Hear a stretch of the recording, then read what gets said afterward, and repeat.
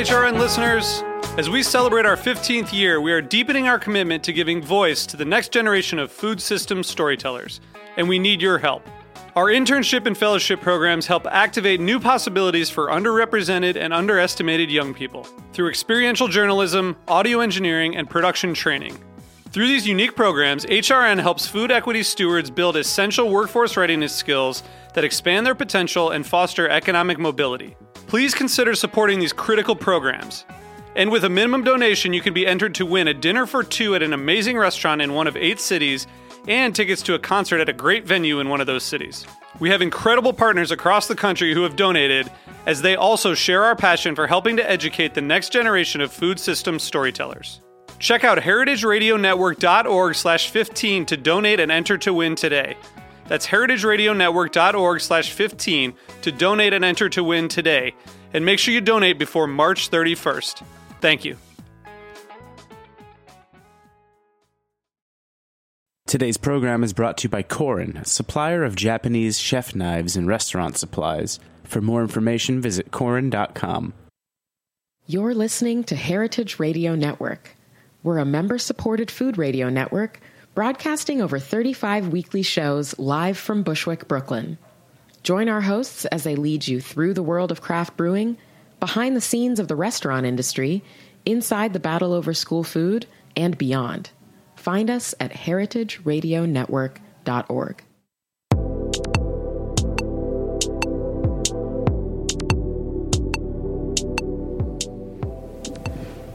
Hello, welcome to Japan Eats. I'm your host Akiko Katayama, a food writer and the director of the New York Japanese Culinary Academy, which promotes a deeper understanding of Japanese cuisine and America. We are broadcasting live from a studio at Roberta's in Bushwick, Brooklyn. This show is all about Japanese food and food culture. We see sushi at every deli and supermarket, but what is beyond sushi? We hear dashi ramen izakaya, but what exactly are they? Japanese food is still a mystery for many people, and I'll try to demystify it in this program with my cool guests. And my guest today is Barry Wine, who is a former lawyer and legendary chef. Barry was a chef and owner of the Quilted Giraffe, which opened in 1975 and successfully operated for 18 years. And during that time, he was awarded rare 4 stars by the New York Times 3 times. The Quilted Giraffe is one of the most important restaurants in New York City history, along with Lutèce, Four Seasons, Cirque, Viva Cafe, Windows on the World, Chanterelle, the San Domenico, and so on. Barry was also known for incorporating Japanese elements in his dishes and inspired many prominent chefs in this country, including David Kinch of the 3-star Michelin restaurant Manresa in California, who joined us on episode 66. So today we'll discuss Barry's unique career path, how he got into Japanese cuisine, and how he expressed the essence of Japanese cuisine at the Quilted Giraffe, and much, much more. But quickly before we start, Japan Eats is available on Heritage Radio Network website as well as on iTunes and Stitcher as podcasts.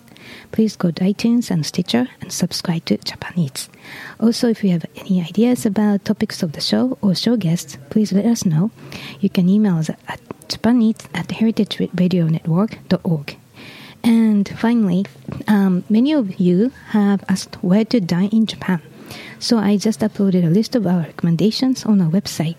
If you're interested, please go to heritageradionetwork.org/where to dine in Japan. It's all connected with hyphen. So again, heritageradionetwork.org/where hyphen to hyphen in hyphen Japan. So please enjoy. And now let's start our conversation with Barry Wine. Hello, Barry. Welcome to Japan Eats. I'm happy to be here. Thank you. So, thanks for that very nice introduction. Well, you're a very special person, so I was looking forward to the show today. So where are you from? What did you eat when you grew up? That's the first question. I'm from Milwaukee, Wisconsin, and it was very famous for Schlitz beer. Okay. But as a young person, I was eating pizza. I was eating fish fry, which is a very Milwaukee kind of thing. My family ate out for dinner almost every night. Wow. Nobody in my family was a cook. Wow. Interesting. So that's kind of, but you are really familiar with dining culture. Well, at pizza restaurants at that time. Okay. Right. And so I heard that you used to be a lawyer and worked at the law firm on Wall Street and had your own practice later. So how did you end up going into the culinary world? I had moved right after the Woodstock Festival. I thought I was a hippie. So I moved very close to Woodstock, New York, in a small town called New Paltz. And there was not a lot to do on Saturday night, and I kept going to these auctions, and I kept buying too many things. And so I said to my wife, we have to have something else to do on Saturday so we don't buy more things. And so I said, well, let's start a restaurant in this little house we owned. It was sort of close to the center of town. And originally the idea was that somebody else would own the restaurant. I would only be the landlord. But right at the last minute, this man who was a professor at the Culinary Institute backed out of the deal. So I said, we have this house. We'd already built the kitchen. Why don't I become the owner of the restaurant? Oh, wow. So, but you had any professional training? No. I was very good at making lasagna. So for about a year, the restaurant ran with a chef who was hired from the CIA, but a recent graduate, very, very recent. So they weren't terribly well-trained yet. And one day I said to myself, I could do it as good as that guy. And so I started watching in the kitchen. One of the things that inspired me, there was a reporter from the Village Voice who came. And on that particular day, I had made the ice cream. It was blueberry ice cream. And he made a point in his review saying, that was the best ice cream I've ever had. Oh, my God. And I said to myself, I made that. So that got me started. Wow. So, and eventually you moved to the Quilted Giraffe, which was opened in 1975 to Manhattan in 1979, 4 years later. So was your dream becoming bigger or becoming more ambitious? The dream was we were ready for the big time. Okay. So we opened very purposely around the corner from Lou Tess. Although Lou Tess was on 50th Street, a beautiful street, we were on 2nd Avenue between an Irish pub on one side and a Korean grocery store on the other side. So people didn't at first understand we were trying to be just like Lou Tess. So you were looking for not a bistro or a brasserie type of place, but something really fine dining? Yes. And in fact, one of the goals of the Quilted Giraffe, the reason, it wasn't when we first opened it the first day, but it became clear that there were no restaurants in the United States, or virtually none, owned by Americans or restaurants that had American chefs who were competing on the world stage. All the restaurants seemed to be French, and very few Americans got to work in those kitchens. The French wanted to hire the French cooks.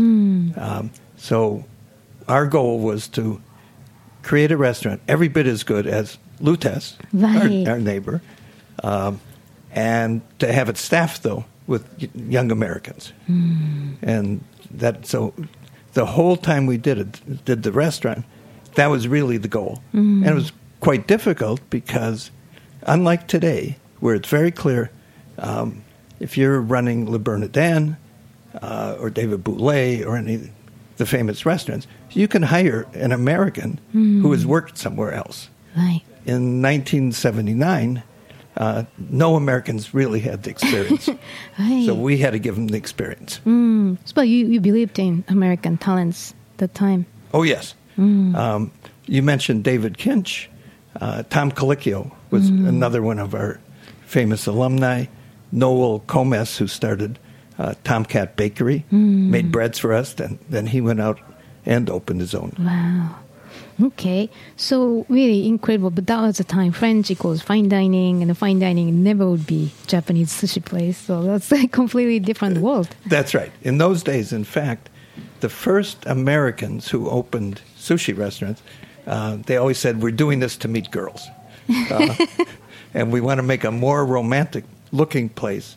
Most Japanese restaurants in the early 1980s had fluorescent lights. and they were not very sexy. No, it's like operation room something. In those, yeah. So the first Americans who started doing Japanese things had that goal. Interesting. Okay, and so what kind of menu did you offer at the Quilted Giraffe? Because I heard you surprised New Yorkers with really fresh new ideas. Doing something new and interesting and creating I'll call it an interactive experience. Serving a tasting menu before anybody else did that.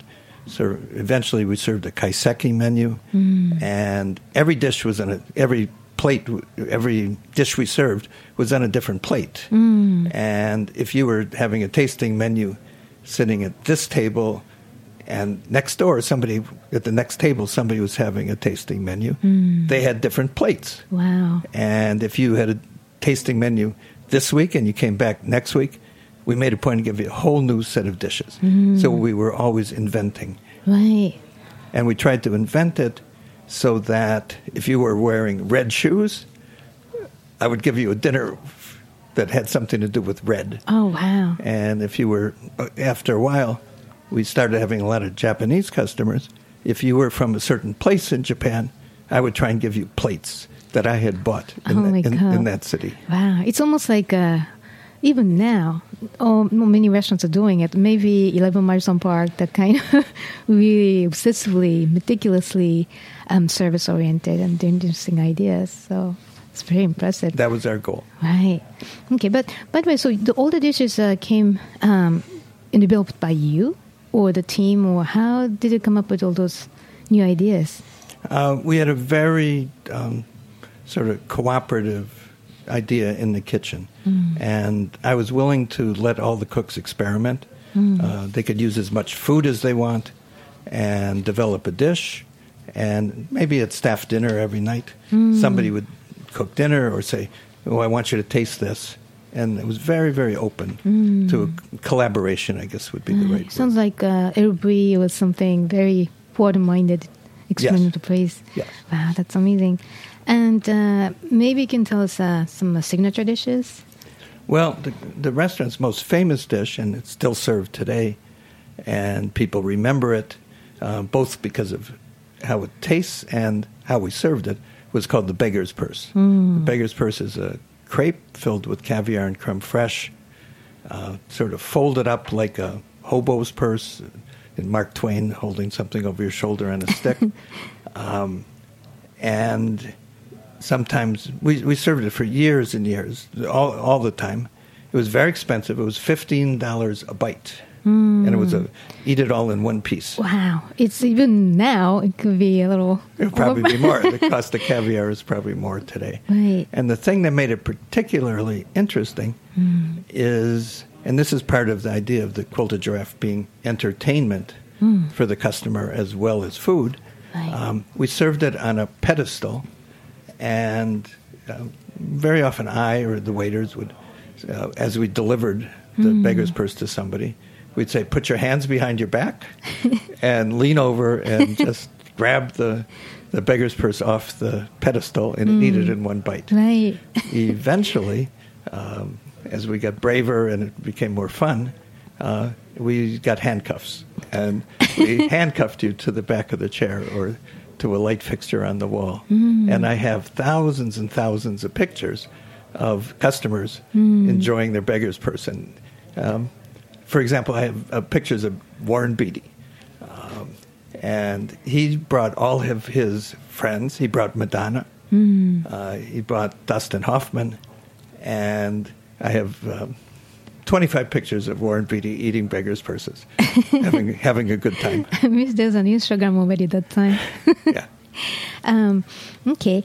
And also, you are one of the pioneers to practice the farm-to-table philosophy by using your local ingredients as much as possible, and even you grew your own ingredients. So why was it another way to make the Quilted Giraffe like locally rooted American restaurant? Yes, and we always had the house. The restaurant started in New Paltz. We had a country house in New Paltz, which I still own, which happens to be for sale, and happens to be a place where we had a test kitchen. I have a pizza oven there. And, of course, one of our most famous dishes was a pizza with tuna sashimi on it. And the base was creme fraiche, not cheese. Wasabi-flavored creme fraiche. Wow. John George serves it at both the Mercer Kitchen and at the Mark Hotel. So really, you founded the Japanese-minded dishes in this country, I think. Well, starting in about 1973, we had this idea. We were kind of doing nouvelle cuisine, the French nouvelle cuisine. And we were serving things on small plates. They were French plates or they were American plates. But customers started saying to me, calling me over to the table and say, "This looks very Japanese to us." It wasn't Japanese taste. It wasn't Japanese dishware. But they said, "Oh, I see the mountain and I see the river on your plate." And why the mashed potatoes was the mountain. Why don't you go to Japan? And if you do, I'll introduce you to some interesting people and you could learn. Right. And that's how it got started. Wow. So that's the idea of mountain and water. That's the Sanseiga. It's that old classic painting that really captures the moment of the nature. So that's usually incorporated into the dish. And you did it already without knowing. Without knowing. Right. And so when I went to Japan, I got invited on my first trip. And this is really, I think, what made the whole difference. And I'm very thankful for it happened. Who invited you? One of our customers. Japanese person. A Japanese person. And he happened to love restaurants, to go to great restaurants. So I got to go to 3 kichos. Wow. In Japan. And I had dinner with Mr. Tsuji. Oh my gosh. At 2 of them. Right. So listeners who are not familiar with Kicho Tsuji, Kicho is really one of the top restaurants, kaiseki restaurants in the whole country. And they have different locations. And Tsuji is like CIA, Tsuji Culinary Institute. It's the best culinary school in Japan. So, yes, and even today, Mr. Tsuji has passed away. He wrote many cookbooks. Right. I mean, the son is now leading, but the first founder. Yes, right. And David Boulay has a very close relationship with the Tsuji Cooking School. Right. But by the way, the founder, Mr. Tsuji, it was the first culinary book I ever read. And I might still have it. It's amazing. I think I have it too. And actually, after a couple years, my daughter, who was a high school graduate just right then, I arranged for her to go to cooking school in Osaka at Mr. Tsuji's school. Right. And she did a homestay with some people. And wow. So over time, we got more and more interested. I've been to Japan 25 times. Wow. During those years. I went at least once a year and sometimes more often. Wow. And we were taken to wonderful restaurants that had very special dishes, lacquerware and ceramics and earthware. And I just got more and more interested and started going to the places where they made sake, places where they made dishes. And the more you know, the more you get interested in Japan, the more there is to learn. And you start learning what you don't know, and then you want to learn more. So right. it was quite good. We did that for 10 years, from 1983 to 1993. Okay. Yeah, because when David Kinch of Maris came to a show and spoke on episode 66, he said Barry took a family vacation in Japan, and when he came back, he was a changed person. So it must be really a big impact on you. So what was the most memorable experiences, like, some moments that changed your view to Japanese cuisine? Well, I think it was seeing the dishware as part of the dinner. Okay. And I remember just extraordinary lacquer and going in the kitchen and seeing the owner of the restaurant washing the lacquer himself because it was so special. Right. And over time, as we collected more dishes, I found I was doing the same thing. I'd go in the dining room to pick up the dishes because I didn't want a waiter taking them and roughly putting them down on the dishwasher counter. And I handed it to somebody, Right. and we took good care of our dishes. Because it's a piece of artwork. Yes, Right. and the whole experience, and that's what we tried to essentially copy, was the special sense of it was a performance or it was a story that was being told. It was not just, here's the food today, here's your food, here's your bread, Right. done. So there is some sort of background, any age dish, why you serve, and why you this lacquer, why you this elsewhere. Because the table is almost like a scenery, in a way, of the season. Exactly. And we changed it, and I'd learned, about using glass dishes in the summer and using more earthenware dishes in the middle of the winter. Right. And I still have that collection, which I have fun using. But at the time, we probably had 30 or 40 sets of 4 or 5 dishes. Wow. Sometimes my favorite dish I would want to serve to somebody else in the dining room. So it would be on one table, and I'd have to stall until I got the dishes back in the kitchen and got them washed and could give it to another table. Right. Wow. Yeah, I think if you go to Kyoto kaiseki restaurants, especially, they're really into having a whole set of seasonal dishes. So they keep changing, and then they have a warehouse for the season. Right. So that's completely different, the world. Completely. Right. Versus porcelain, white porcelain in this country. That's right. Right. And we were very interested in our flowers as well. And for some lucky reason, I guess, there were some very talented people who were the waiters in the restaurant, but who really wanted to be flower arrangers. So I can think of a couple who we made them the florist for the restaurant, even though they had no professional experience being a florist. So in other words, you hired like-minded people who's really sensitive to those aesthetic things. Yes. Right.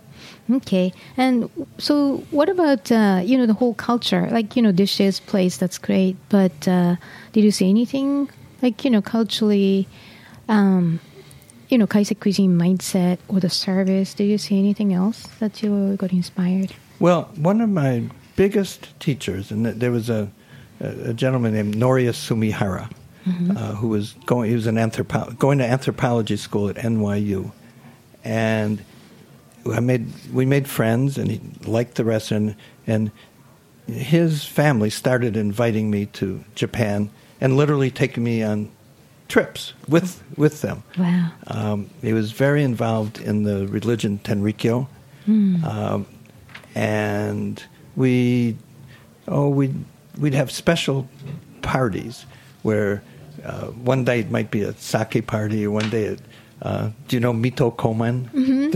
Was it a TV show? Yeah, Mito Koman is like, there is an old man, really shogun, like That's really right. high up person, but he's hiding his ID. That's right. He puts his badge. He puts his hand up with the badge, and so he arranged a dress-up party. Okay. And we all wore costumes. I think they'd been borrowed from a movie studio. So they were, and I had the haircut, the Japanese haircut of the samurai. And I think maybe on your website, you have that picture. So show page that Barry's in samurai outfit. Yeah. So it was things like that the Sumihara family just showed me so many things that you would not ordinarily get to see. I think that's what the special thing of our going to Japan. It was just this lucky that our clientele became more and more Japanese, because those were the years that Japan was trying to become much more internationalized, buying real estate in New York, learning what Chateau Lafite Rothschild was, learning about things of that sort.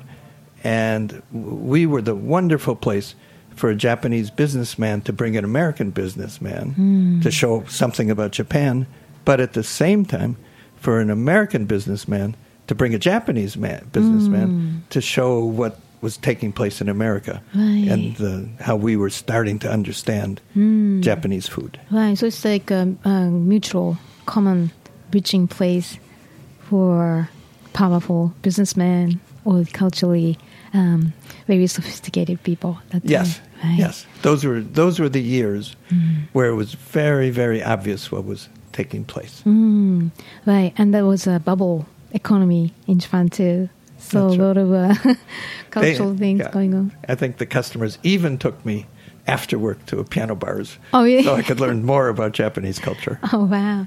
Well, that was very heavy Japanese salaryman life after dinner and bars. So you became part of it in New York. I never learned karaoke. A good story is even Morimoto worked.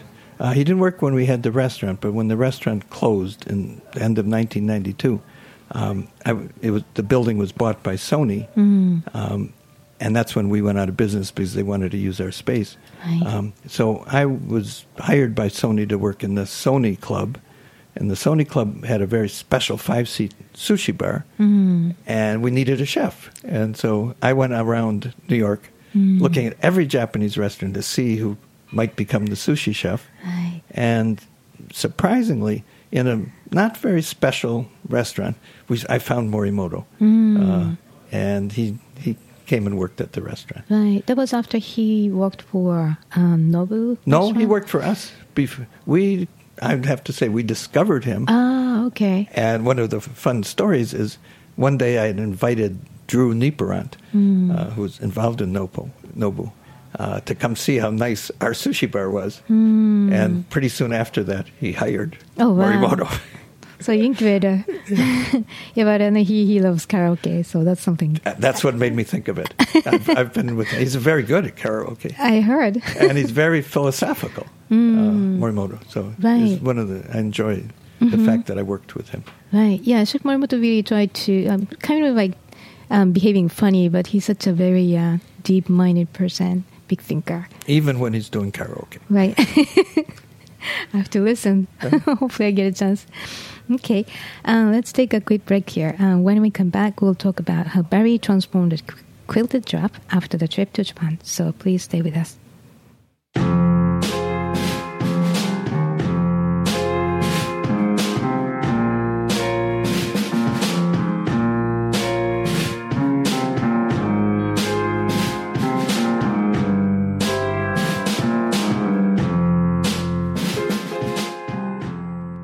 Today's program is brought to you by Korin, supplier of Japanese chef knives and restaurant supplies.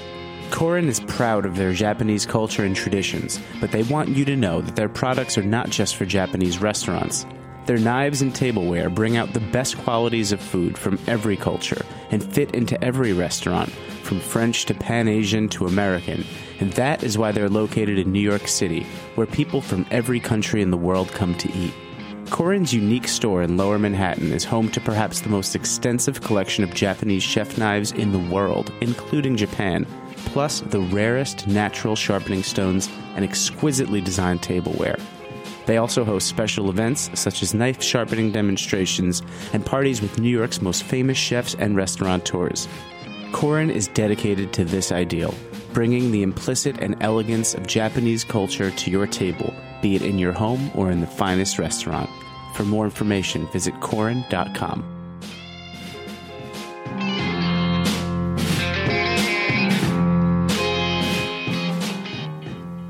Welcome back. You're listening to Japan Eats, broadcasting live from a studio in Bushwick, Brooklyn. I'm your host, Akiko Katayama, and my guest today is Barry Wine, who is a former lawyer and one of the legendary chefs in New York. And Barry was the chef and owner of the Quilted Giraffe, which opened in 1975 and successfully operated for 18 years. During that time, he was awarded the rare 4 stars by the New York Times 3 times. So, we talked about your trip to Japan, and I heard you really changed the menu and the concept. I mean, not the whole thing, probably, but I heard quite a lot of things happened. So what was the change? Well, we started using the Japanese dishes. At the beginning, maybe I didn't have very many, maybe only about 1 set in Japan, put it in my suitcase and brought it back. If you remember, maybe your audience remembers, in those days, there was no fine sake in New York. There was just 4 or 5 brands. They came in double-sized bottles, magnum-sized bottles, I guess 1,500 liters. And it wasn't until much, much later that we started to be able to buy fine sake in New York. So on every trip, I would buy 12 bottles and put them in my suitcase and bring them back and save them for a special occasion. I started to understand the idea. The nicer the dishes were, if they were lacquer, for example, you wouldn't want to use a knife and a fork. So the Quilted Giraffe was serving French food with chopsticks. Oh my God, really? Wow. And just all the time, one more thing got added after every trip. I learned something. We started to have a collection of sake cups. And I started to learn that the fish a fish always goes upstream. So when I had to put it on the plate, I had to make it going upstream. And the cooks in the kitchen just had never heard of things of that sort. So it was always learning and teaching and explaining. We started to import fish from Japan. Today it's normal to see that in sushi bars and even in fine restaurants. But at the time, we were probably the first customer for the kind of company that flew fish over every day. Right, and especially non-Japanese restaurants. Right. That's right. We had Wagyu early on. We even had fugu. And I have a certificate. It's kind of silly because I was not really a fugu chef who could clean a fugu. Right. But I got a certificate. Wow. But the fish had been brought over frozen. So there was no risk that somebody would die from right. But did you our get fugu. the license to remove the poison in Japan? Or how? No. We're buying the frozen fugu where the poison was already gone. Right. Okay. But all those changes, I know that you have a lot of regular customers. So what was their reaction to your change? Oh, I think they sort of got excited by it, and they knew the next time they came back, it would not be the same. That truly was one of the fun parts of the Quilted Giraffe.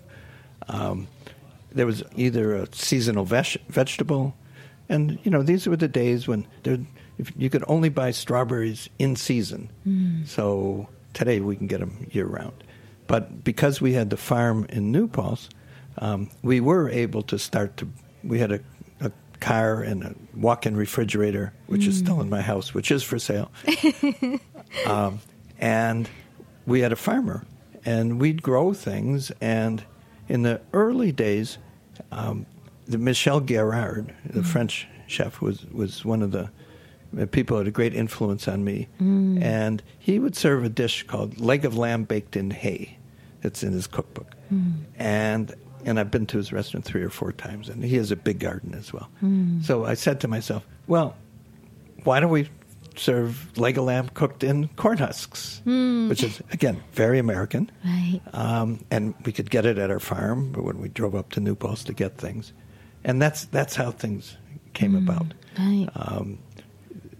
The French, when you went to France in the summer, you could eat, for dessert, fraises de bois, the little wild strawberries. Can't buy them in the store. They take forever to pick. To pick one pint of them might take an hour. But we started growing them in the farm in New Paltz. And so we started incorporating all these elements, the dishware, the flowers, the seasonal foods, the imported fish. And at one point, Gail Green wrote a story, and she called me the best Japanese chef in New York. Which I thought was pretty fun. Well, no surprise, though, because the philosophy is really there. Even if maybe some dishes look like non-kaiseki style. But speaking of, what kind of Japanese-influenced dishes did you serve? Well, we started using more and more ingredients. The tuna sashimi pizza with wasabi, creme fraiche. I wish I could taste that. Sounds great. At one point, we decided we should maybe try making sushi, but wanting to do something new, we made mashed potato sushi. Instead of the rice, we used mashed potatoes, not hot, cold enough that they'd kind of stick stick together. I remember buying a device that lets you make a rose in the middle of a flower in the middle of the maki roll without really knowing how to do it. Right. Just the roller did it for you. And so we made this mashed potato sushi with a flower in the middle. Wow, that makes sense. Right, but the mashed potato itself was, what kind of flavor was it? It tasted like mashed potatoes. Oh, okay. So no vinegar, nothing. No. It's just the idea of a maki roll. Right.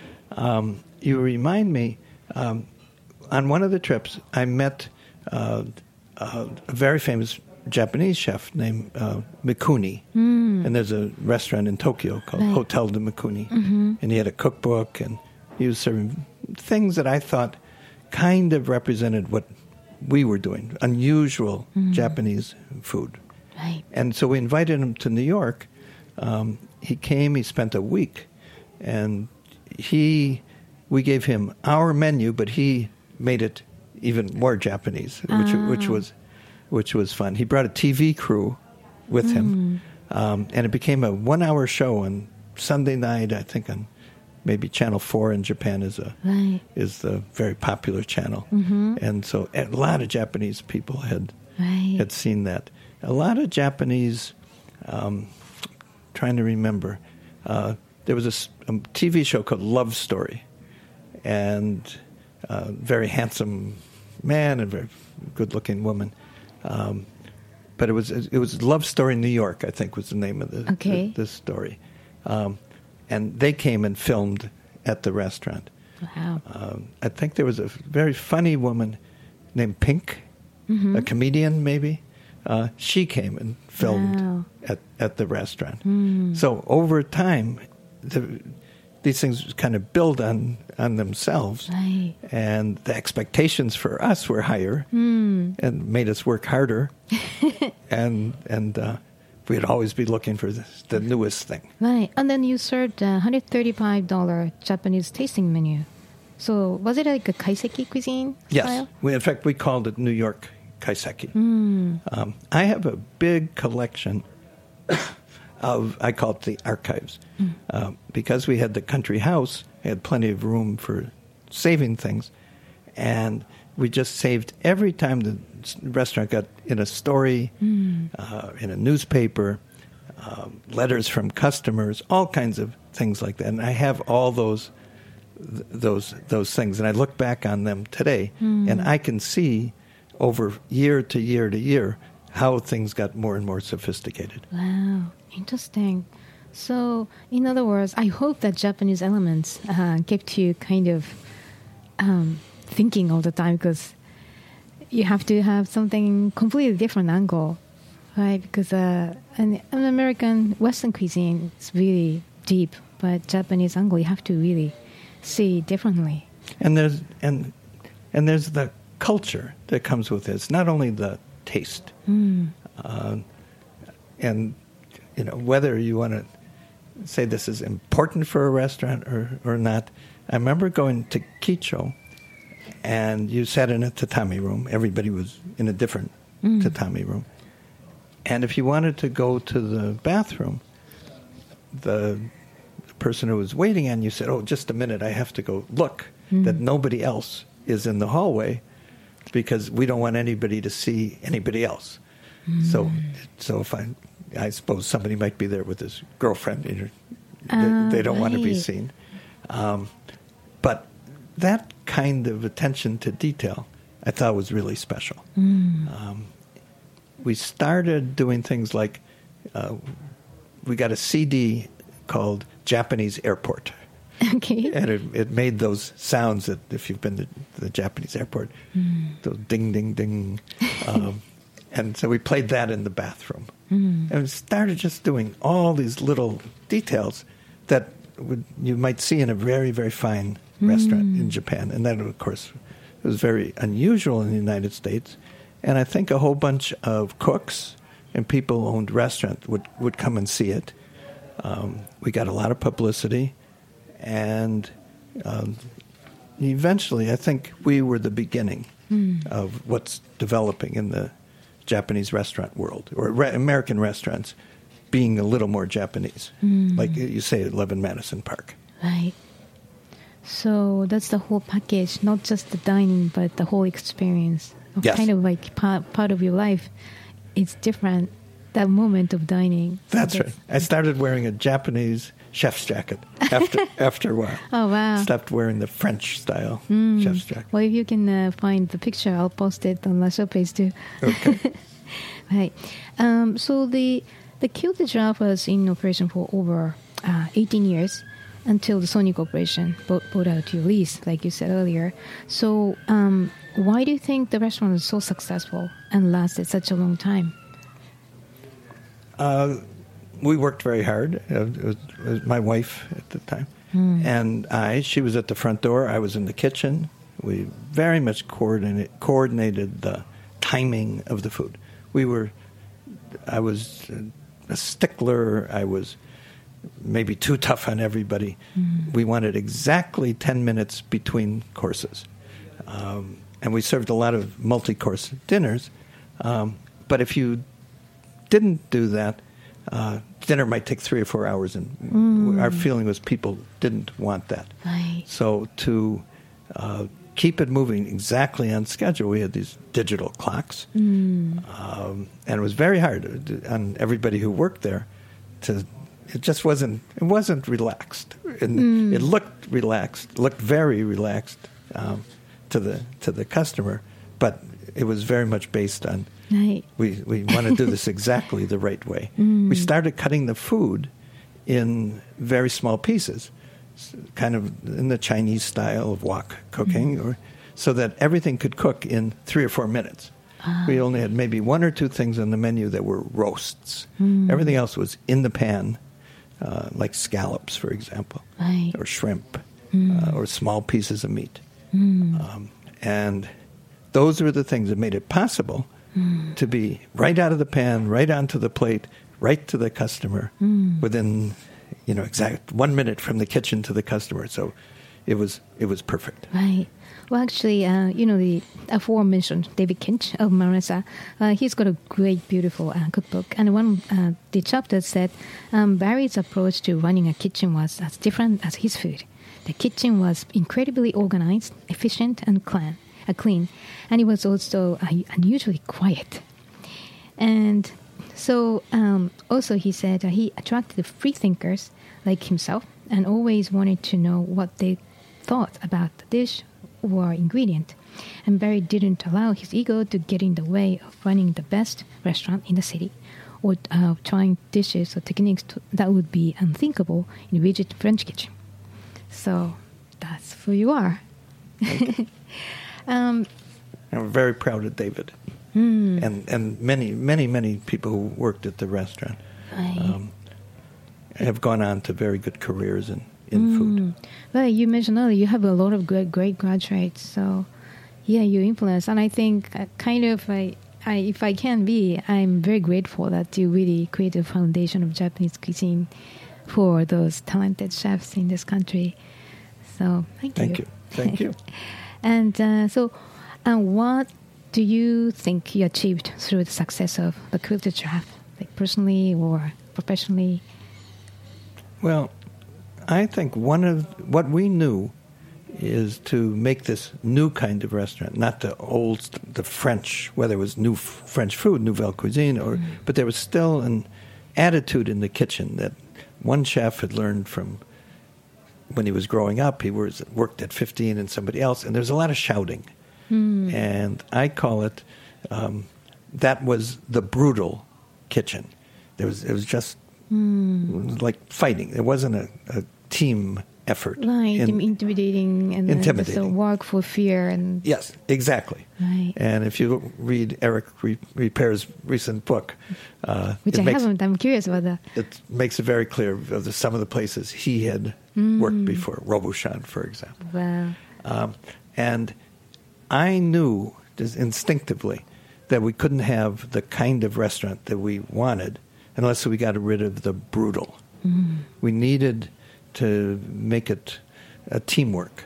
We needed to make the waiters on the same side as the cooks. and to respect the cooks, and vice versa.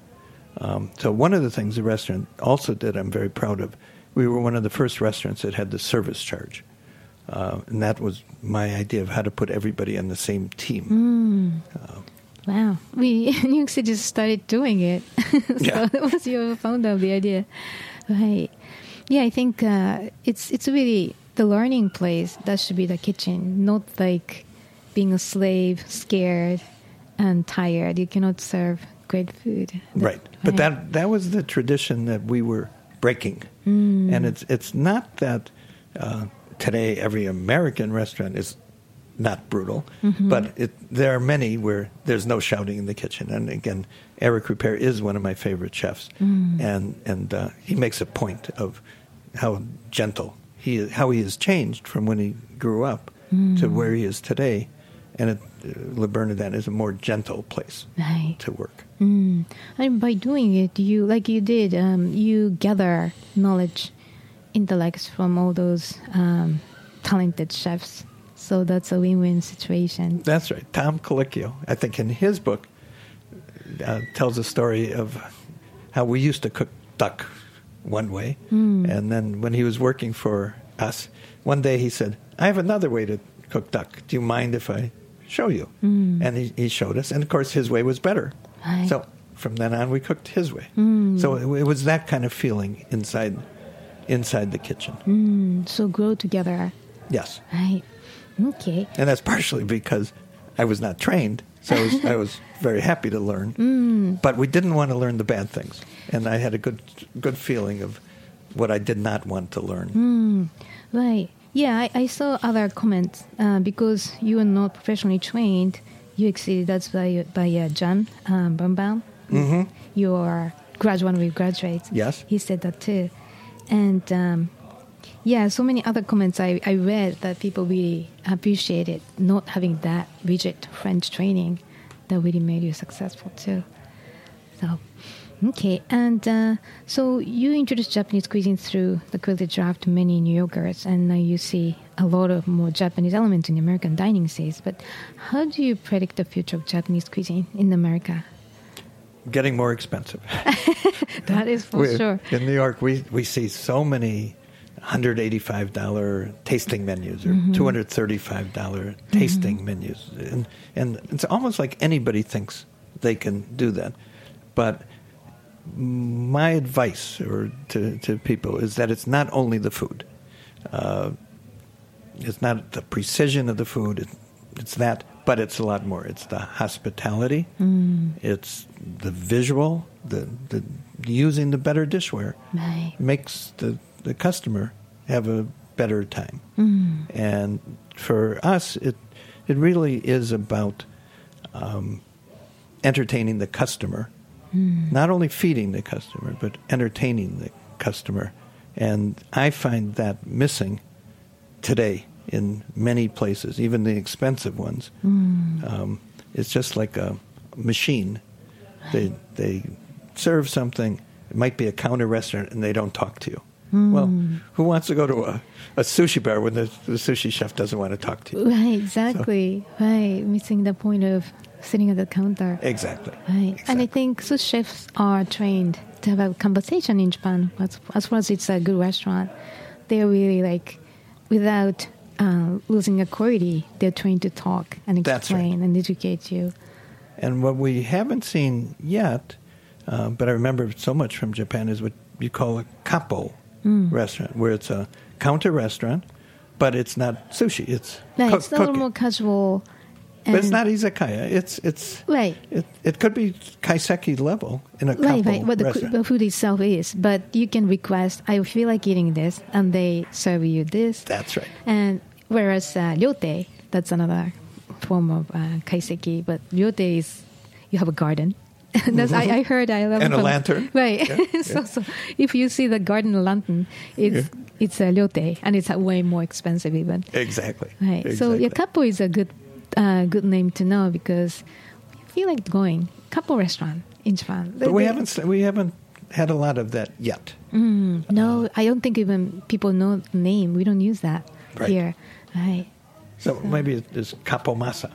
Right. But That's it's funny. it's not, the style, though, is not that, where No. you're sitting across from somebody Right. cooking for you in person. It's very intimate. Yes. Right. Yes. So, would you like to open another Yes, couple I would. restaurant? I don't want to open another restaurant, but that is what I would want to do. Exactly what I would want to do. Maybe you sell the New Paul's house and then become the investor for a new Yeah. couple restaurant. Or have a teaching school in my country house. Right. To somebody who wants to do that. Because it's got a wonderful, wonderful kitchen, the pizza oven, the walk-in refrigerator, and the garden. Wow. So, where can I find you? Our listeners who's interested wants to know more about you. Where can I find you? My email is barrywine@eatcaviar.com. Oh. And I think I started doing that because of the beggar's purse. So I've had that email address a very long time. I also own drinksake.com. Perfect. And your name is Barry Wine, so That's right. And I am on Facebook. okay. And I think if somebody wants to be my friend, better to write me and say, I've asked to be your friend. Can you Okay. do it? It's not that I'm fussy. I'd like to kind of know who my friends are Right. before That's I say yes. Right strategy. Yeah. Right. So write through the Facebook, the message? Yes. Okay. No, they could write to me in And barrywine@eatcaviar.com Right, I never forget the name. I'm asking I asked you on Facebook to be friends. Okay. And then I'll make you my friend. All right. So listeners, barrywine.eatcaviar.com. All right. So thank you so much for joining us today, Barry. Well, it was fun. So listeners, if you have any questions or comments about the show or suggestions for guests or topics of the show, please contact us at japaneats@heritageradionetwork.org. And Japan Eats is live at 3 p.m. on Mondays and always available at heritageradionetwork.org, iTunes, and Stitcher Podcast. And please go to iTunes and Stitcher and write a review. We'd appreciate your feedback. And today's show was made possible by Corinne, and our engineer was Vitoro Hash. Thank you for listening. I'll see you next week.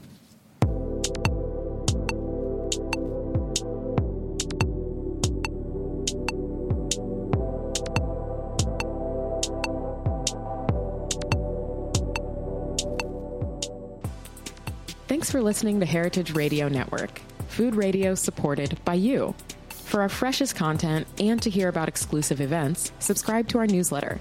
Enter your email at the bottom of our website, heritageradionetwork.org. Connect with us on Facebook, Instagram, and Twitter at heritage_radio. Heritage Radio Network is a nonprofit organization driving conversations to make the world a better, fairer, more delicious place. And we couldn't do it without support from listeners like you. Want to be a part of the food world's most innovative community? Rate the shows you like, tell your friends, and please join our community by becoming a member. Just click on the beating heart at the top right of our homepage. Thanks for listening.